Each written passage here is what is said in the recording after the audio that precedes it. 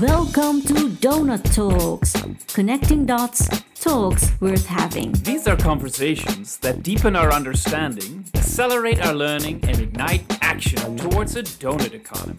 We are Rita Alirejo And Stefan Verveen, two former Accenture Netherlands colleagues who became friends while singing on stage in a company band. La, la, la, la, la, la. Today, we are independent professionals who connect on scalable learning towards a regenerative and distributive economy, inspired by the book Donut Economics. In this podcast, we facilitate our own learning journey and we hope to bring value to yours. After the massive success of our first series in Dutch, we have decided for this series to summarize and comment on each of the chapters of the Donut Economics book in Dunglish. And in all honesty, it was not really a decision, it's just something we could not escape. Donut Economics has a planetary scope and we need to connect globally. So instead of speaking Dutch, we'll give our best Dunglish a try. Hello! Hello, it's Donut Talks. Yes, chapter Episode. 1. Oh, chapter, yes. Chapter and episode 1. Episode 1, which is the introduction, and chapter 1. Well, maybe it's episode 2 because we did a whole series in Dutch before. It's a series too. Yeah, oh, series 2, chapter 1. Well, you were doing the coding of all of this, right? Yeah. So basically, this is the first English series because there you go. The Dutch first series, and now it's an English series because of popular demand, right? Oh yes, popular demand, and it's new and improved. It's new and improved, right? Yes, because we have a website which you can find on donuttalks.com. We are talking about a wiki. But we're also keeping it trying and already, we're already challenging that goal, but we're trying to keep it a bit shorter than we were doing with the Dutch version. We'll stick a bit more with the concepts in the book, not put our own personal views in too much, but maybe here and there. Just try to stick a bit more with the book to just really get that covered. Maybe for the sequel, we will get much more personal and in-depth on all sorts of things. But now we're just trying to sort of cover the main ideas and a bit deeper in the book. Yeah, but I would like to end the podcast with, so what would be interesting for a next series? Oh, yeah. During this summary, we kind of covered the book, the main topics in it. But so given this summary, what would be an interesting topic to cover next with more in-depth or maybe more personal opinions and views? So I'd like to close on that note. Okay, so we already have a good objective for to reflect on when we finish our cycle. I must say, having done the first one, we both felt very encouraged to do another one because we simply learned a lot from doing it, right? Just talking just helps. Having a conversation with somebody else. A talk. Yes, a donut talk. A talk worth having. Yes, exactly. And for this first time, for the first one, we agreed, just like we did in the Dutch version, to include both the introduction and chapter 1. We do that in one episode, right? Yeah. So we're starting out with who wants to be an economist? I do. You already were one, or you are one. Yes, an official one. I'm an official one. I studied economics at the Free University, the Vrije Universiteit here in Amsterdam. But I've never really felt like an economist. And now, because of this book, I'm actually getting reintroduced again to the theory and practice of economics. Perhaps I've already practiced a bit of economics because of my professional background. But I'm really interested in just diving into the theory again, the whole concept, the start of it, the way she also introduced Kate. I'm talking about the book because that's what I also feel very personal in the sense that is true, that everyone is an economist, and she invites everyone to accept that they are an economist as well, and to help reshape what we think about economics. Yes, I think Kate quite clearly already from the start indicates that she wants to involve much more people in the economy debate get more points of view in, and basically opening up the field. And has a certain way of doing that, for which the donut, the visualization of the donut, is the main instrument. Yeah, and I think it's just also taking a step back, also listening back to our first Dutch podcast. I love that quite early in the episode you talked about the pre-analytic cognitive action. Yeah, act. Yeah. It was a Schumpeter term, I think. She used. Yeah, which is really about, before we get into analysis, but really when we're talking more at the level of vision, or maybe also, values or aspirations, things we want to see happen in the world. How do we express that, and how can we organize towards that? And for that, you shouldn't start, at least the way Kate Raworth makes her argument, you shouldn't start at the analyzing right away based on current thought systems. You should look more at how are we thinking? What determines my thinking? And for this, you need this pre-analytic cognitive act, which is about, in her case, very much about visualizing a bigger picture. And from that bigger picture, you can build up an impression of what is most relevant and what requires attention. And from there on, you can build on towards analysis. So that pre-analytic, honoring the pre-analytic impulse, I very much enjoy. I think that's basically an area where that has been disregarded in science, in appreciating human qualities, and many things. Yeah, and I think she mentions it for two purposes at least. First, to be aware that we have a worldview, a vision. Exactly. Right? And sometimes we aren't aware of this because it's basically we've been indoctrinated by the things we've learned. Yeah, or the friendly word, cultured. We like, for instance, one of our main issues with the economics of today. This is why we said we are doing the talk in Donglish, right? Yeah. We'll stumble our way forward. No worries. Is that she says humanity's journey is shaped by people with an economic education rooted in textbooks of the 1950s, which in turn are rooted in the theories of the 1850s, and we're not really aware of that. And I really she recognized it when she started her economics education, and I also recognize it, that we didn't really have a broad spectrum of what economics can be. It's very narrowed, and so I think she uses she talks about this pre-analytic cognitive action to make us aware that we have this worldview, but that it might not have been our worldview from the start. So it's also like an invitation to rethink that worldview, because only when you're aware of it, you can ask questions and rethink it. Yes.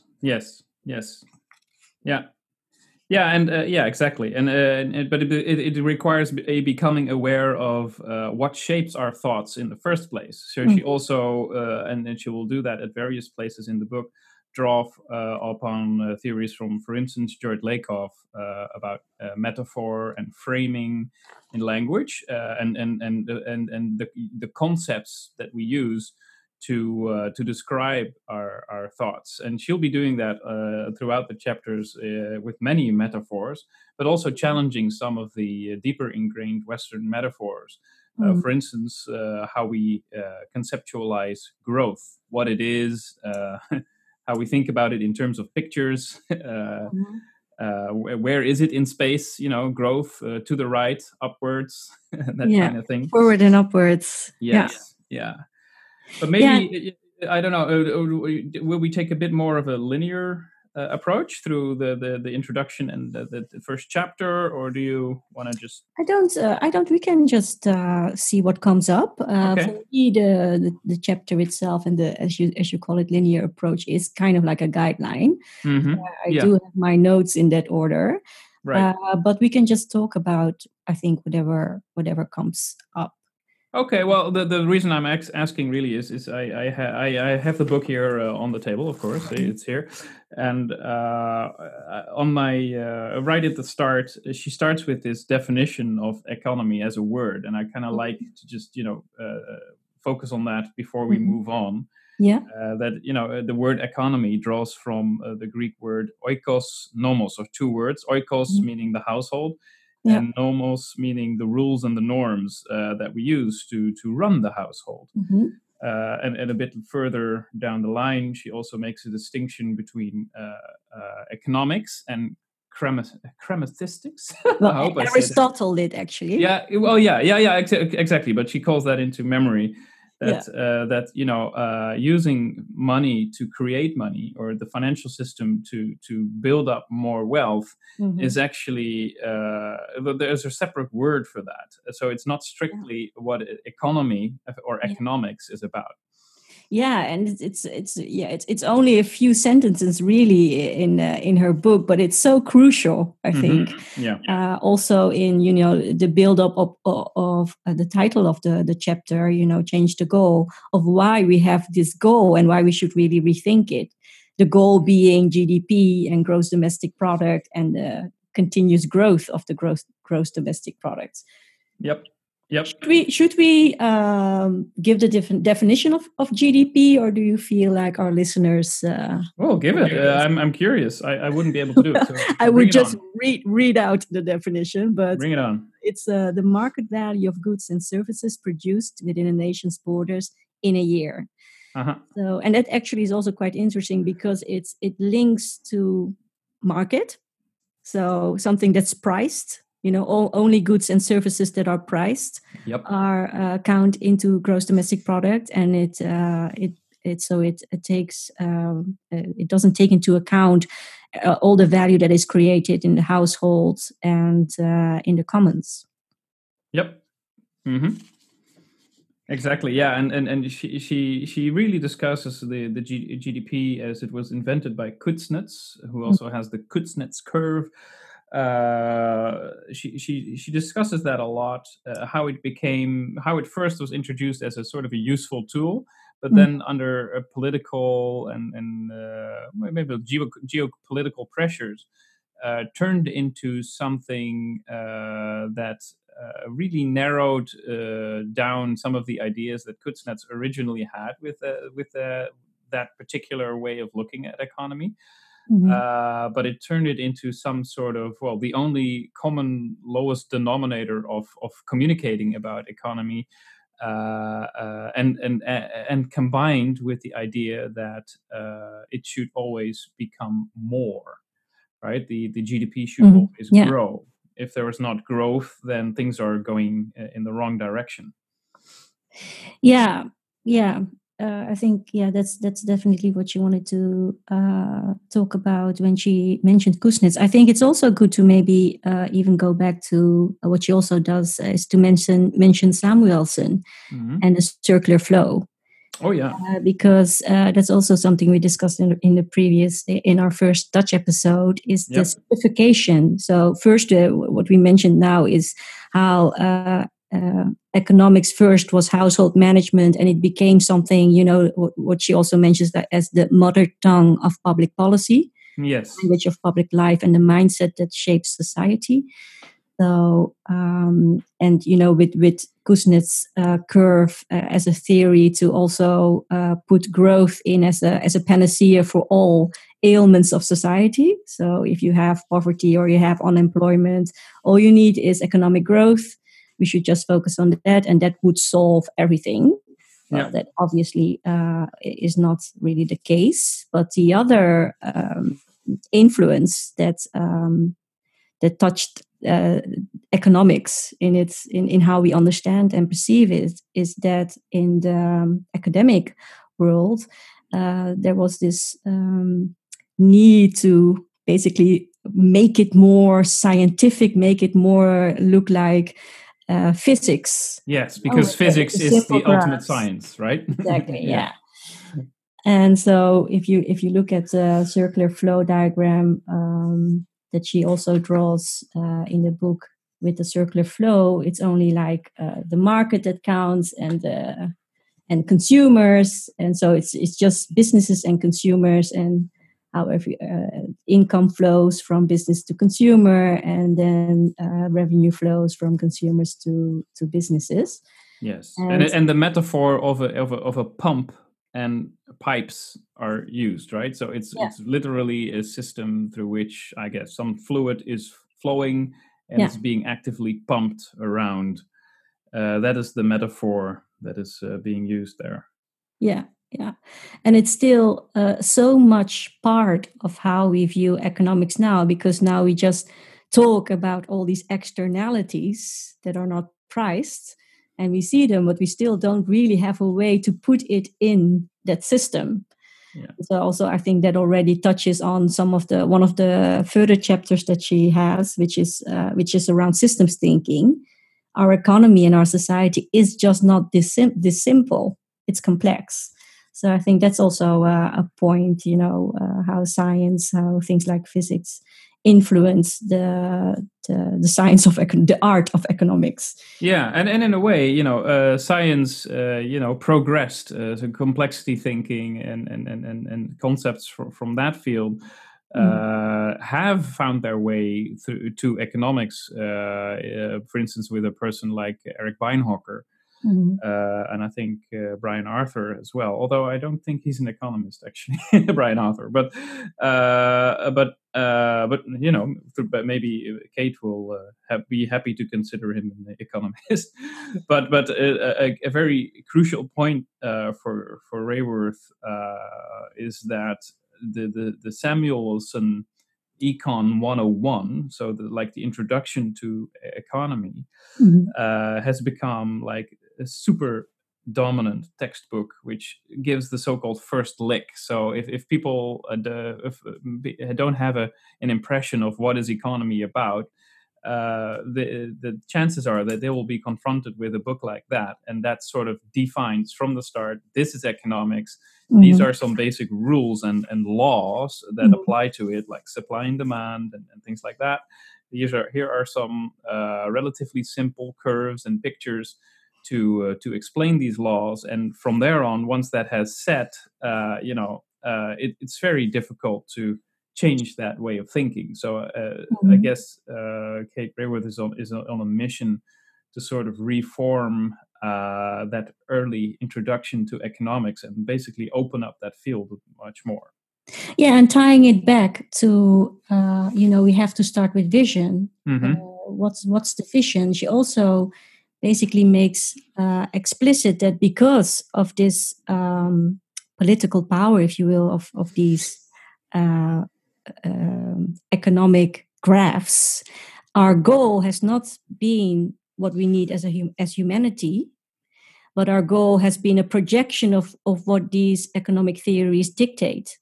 Yeah. And these economic theories dictate we need growth, and we need growth. And so I think she explains why all these things that happened, all these developments within the economic theory basically locked us in this growth thinking. Yeah. And so we need to go back to, okay, but what is our vision, and why we should start with what humanity needs. Yes. So the goal should be humanity's long-term goals, what we as a humanity and society need, which is then described by her in the donut shape. Yeah. And so that's meeting the human rights of every person within the means of our life-giving planet. That's her word, her phrasing. So instead of a forecast and projection of what economic theory dictates. Yeah. And so I thought that was also, it again shows, we said many times during our Dutch series how well structured this book is. And I think, again, in this first chapter already, you see how she links that to the development of economic theory with how this goal, the cuckoo, basically, this utility thinking has come so much to the foreground and pushed away all the other goals out of the nest. Yeah, and I think something that really resonated with me is that she is quite explicit about how this kind of economic thinking that is promoted early on sort of shapes our view on what human nature is about. Yeah. So humans only want more, more, more. They only want growth. They're basically greedy monkeys. Homo economicus. Homo economicus, yes, and by structuring economy and policies that follow that. Based on those assumptions, you get a reinforcing loop, which is a way of systems thinking. Actually, it's a reinforcement loop that is actually making people more fit that worldview. And she's basically challenging that we're better than that. Yeah. And you talked about the framing and how words and language is so important. She actually at one point says this book aims to reveal the power of visual framing. Yeah. Use it to transform the 21st century economic thinking. So the donut really is her way of visually framing economic thinking differently, and she basically also introduces the picture of the donut. And maybe for our listeners, it's also good to just mention actually what the donut is in a short sentence. So she says, the essence of the donut is a social foundation of well-being that no one should fall below, and an ecological ceiling of planetary pressure that we should not go beyond. Between the two lies a safe and just space for all. Yes, and there this is also something we touched on in our previous series, is that what she basically introduces here also is the very explicit thinking at a planetary level. Yeah. So where previous economics may be more focused on a nation state, or maybe some trading between nations. This is really because it's so much linked to policy and therefore boundaries between nations. Yes, but this really equates the oikos, the house, the household with the planet. So we share the same house. Yeah, exactly. Yeah, it's that's I feel like that's why we're also so enthusiastic about the donut, because it is quite a nice framework. And I also love what she does with both the social foundation and the ecological ceiling, is that she summarizes existing theories and thinking into this model. With the SDGs, the Sustainable Development Goals, as part, or actually as a way to define the social foundation. And the model of Stefan and Rockström, if I'm correct. Johan Rockström, yeah. Rockström, exactly, as Stockholm Resilience Center. As how to define the ecological ceiling. So that's also a really nice touch, a very good touch. Yeah, exactly. And she Raworth worked for Oxfam and the UN.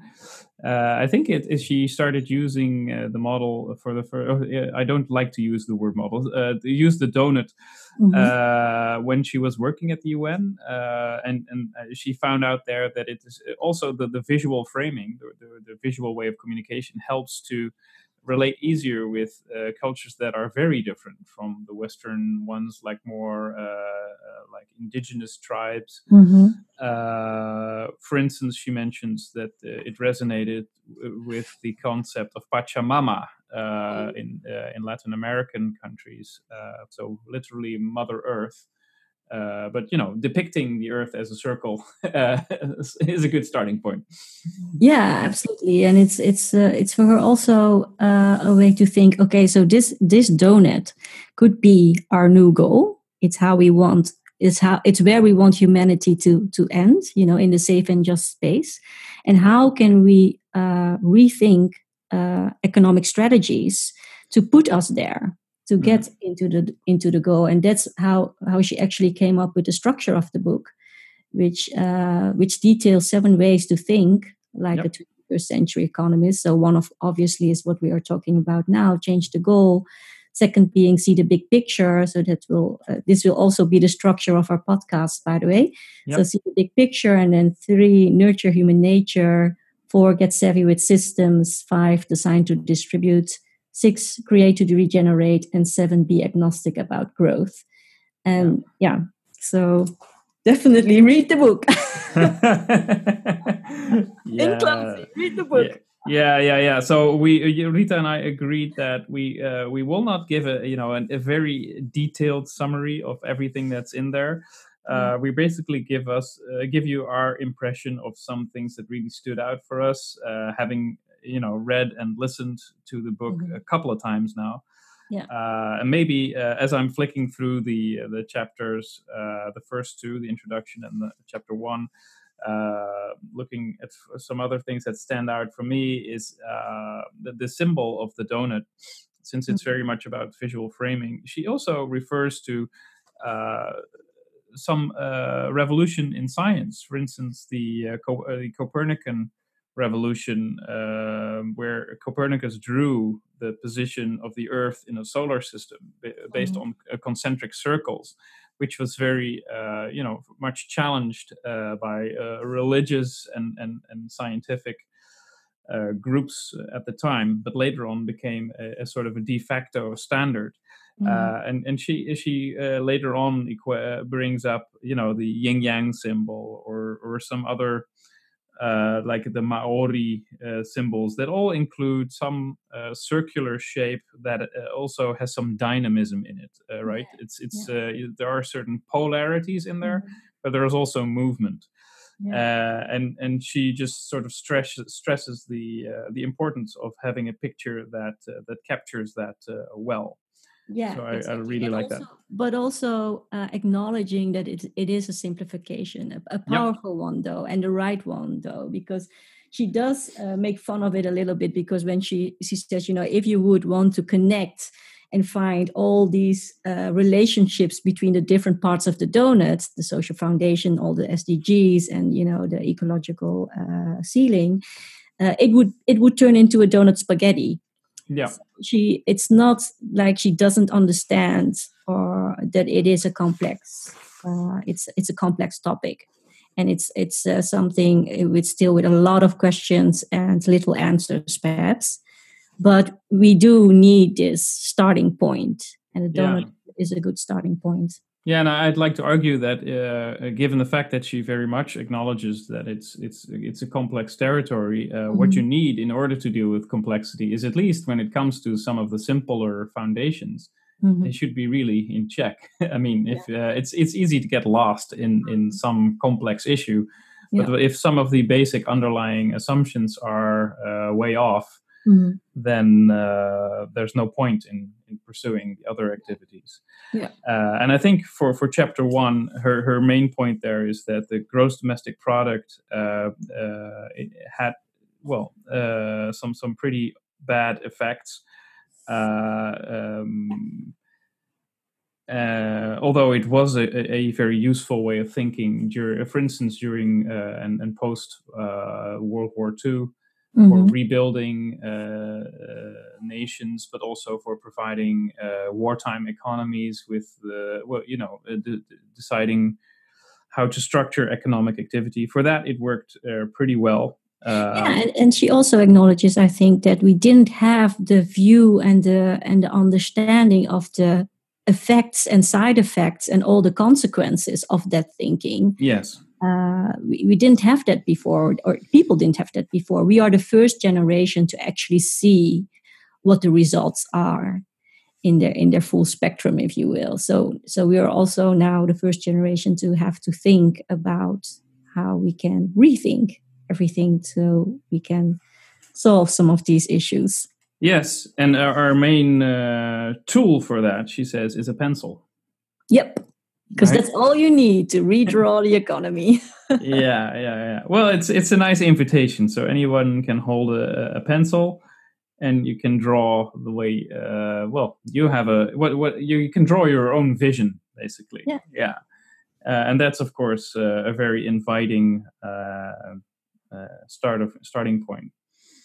Yeah, I love that she also makes it that small, because at a certain point in the chapter, she actually invites individuals. She says, "What if we each were to mentally map our own lives onto the donut, asking ourselves, how does the way that I shop, eat, travel, earn a living, bank, vote, and volunteer affect my personal impact on social and planetary boundaries?" And she does that before she says, "And how would every company strategize around a donut table?" So I love she also makes it small. It's up to many of us, all of Yeah. us, Yeah. to start thinking differently and start making different choices.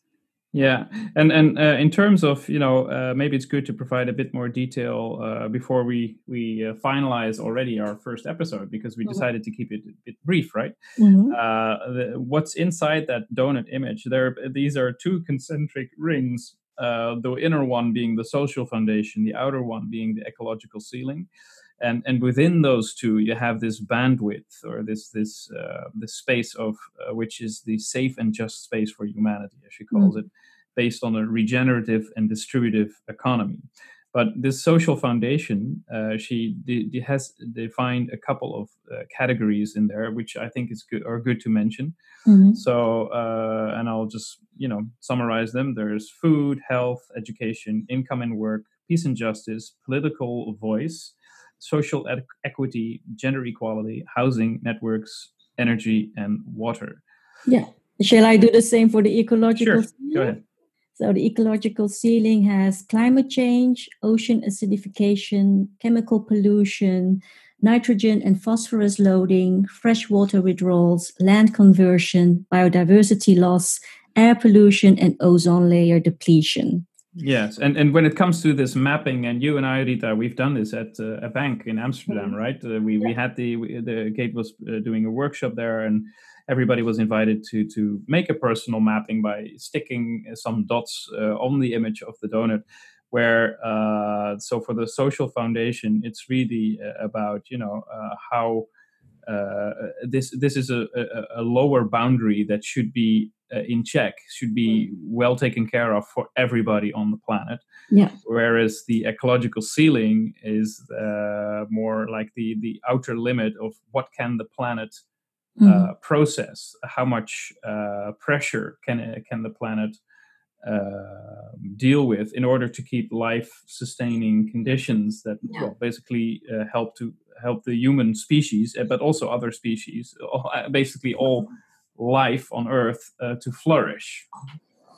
Yeah, and it's just a boundary that we just have to hold ourselves to. So she says, of course, it's okay to grow and seek more well-being, if you will, for everyone. So human rights of every person within, but it is always within the means of our life-giving planet, because we can't destroy our life-giving planet. It will be destroying us if we continue to do that. So yeah. So basically, she's changing the goal from having this image of GDP as a ever rising line going up and to the right in time, and every year we should have a plus of X%. She's changing that goal to this image of a donut with two rings and these categories that I just mentioned, and that it's basically about living within these boundaries, and that should become the goal for economics. Exactly. And it's a goal I love, so I'm happy to be able to contribute to it, hopefully. Okay. At least that's what I would really like. So I think we gave a pretty good summary of the introduction and the first chapter. What would be like for you a good bridge to a next series? What topic would you like to? Because we were talking about maybe inviting in people to maybe dive into a certain thing. You mean already for this series, or for? No, for the next series. But always thinking when we finish this summary series, that we also have like this bridge, this bucket list, if you will. For right. Yeah. Well, exactly. We will work on our bucket list, and let's do this question every time. I love it. Yeah. I shared with you just before we started recording. I came across this PDF with the Cambridge Book of Metaphor and Thought, and I was like, oh, need more time. I want to read it. It's really about how metaphor shapes how we think, which even beyond economics, I think it's more fundamental. It really makes me tick. Yeah. To work on that, since I'm also I like to film and do editing, things like that. So visual communication is very much at the heart of the way I've learned to think over the last few years. So that for me is definitely something I'd like to dive in more. That combined with systems thinking, because actually when holding a camera and working with systems, which are also configurations of actors, let's say people, for instance, families or organizations or networks. These are all systems that can be observed from so many perspectives, and we can communicate about it in so many different ways. For me, definitely, that's a field I want to grow into more and more.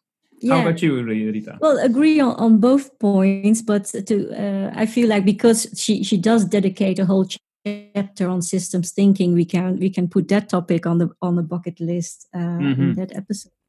But really specific to this episode, I feel is that vision formation, and so I love your idea about talking a little bit more on how metaphors work, because I feel it's also something so many people are not aware of. So I think that would be a really nice bucket list item, really tied into this chapter. So how do we consciously take time for that pre-analytic cognitive action? Act. Yeah, well, then we get to talk about the circle and how it represents oneness, right? And basically mathematically it represents the number one. Yeah. And things like that. And then how Jung in his psychology works with mandalas. You get into all that kind of that stuff. Would be an interesting in-depth, more like diving deep into chapter 1's context. Series. So that's the bucket list item. Great. Well, that'll be fun. Yeah. So next week, it's See the Big Picture. Looking forward to it. Yeah, me too. Thank you. Thank you. Thanks for all our listeners. Yes. And we'll see each other next week. See you. Okay. Bye-bye.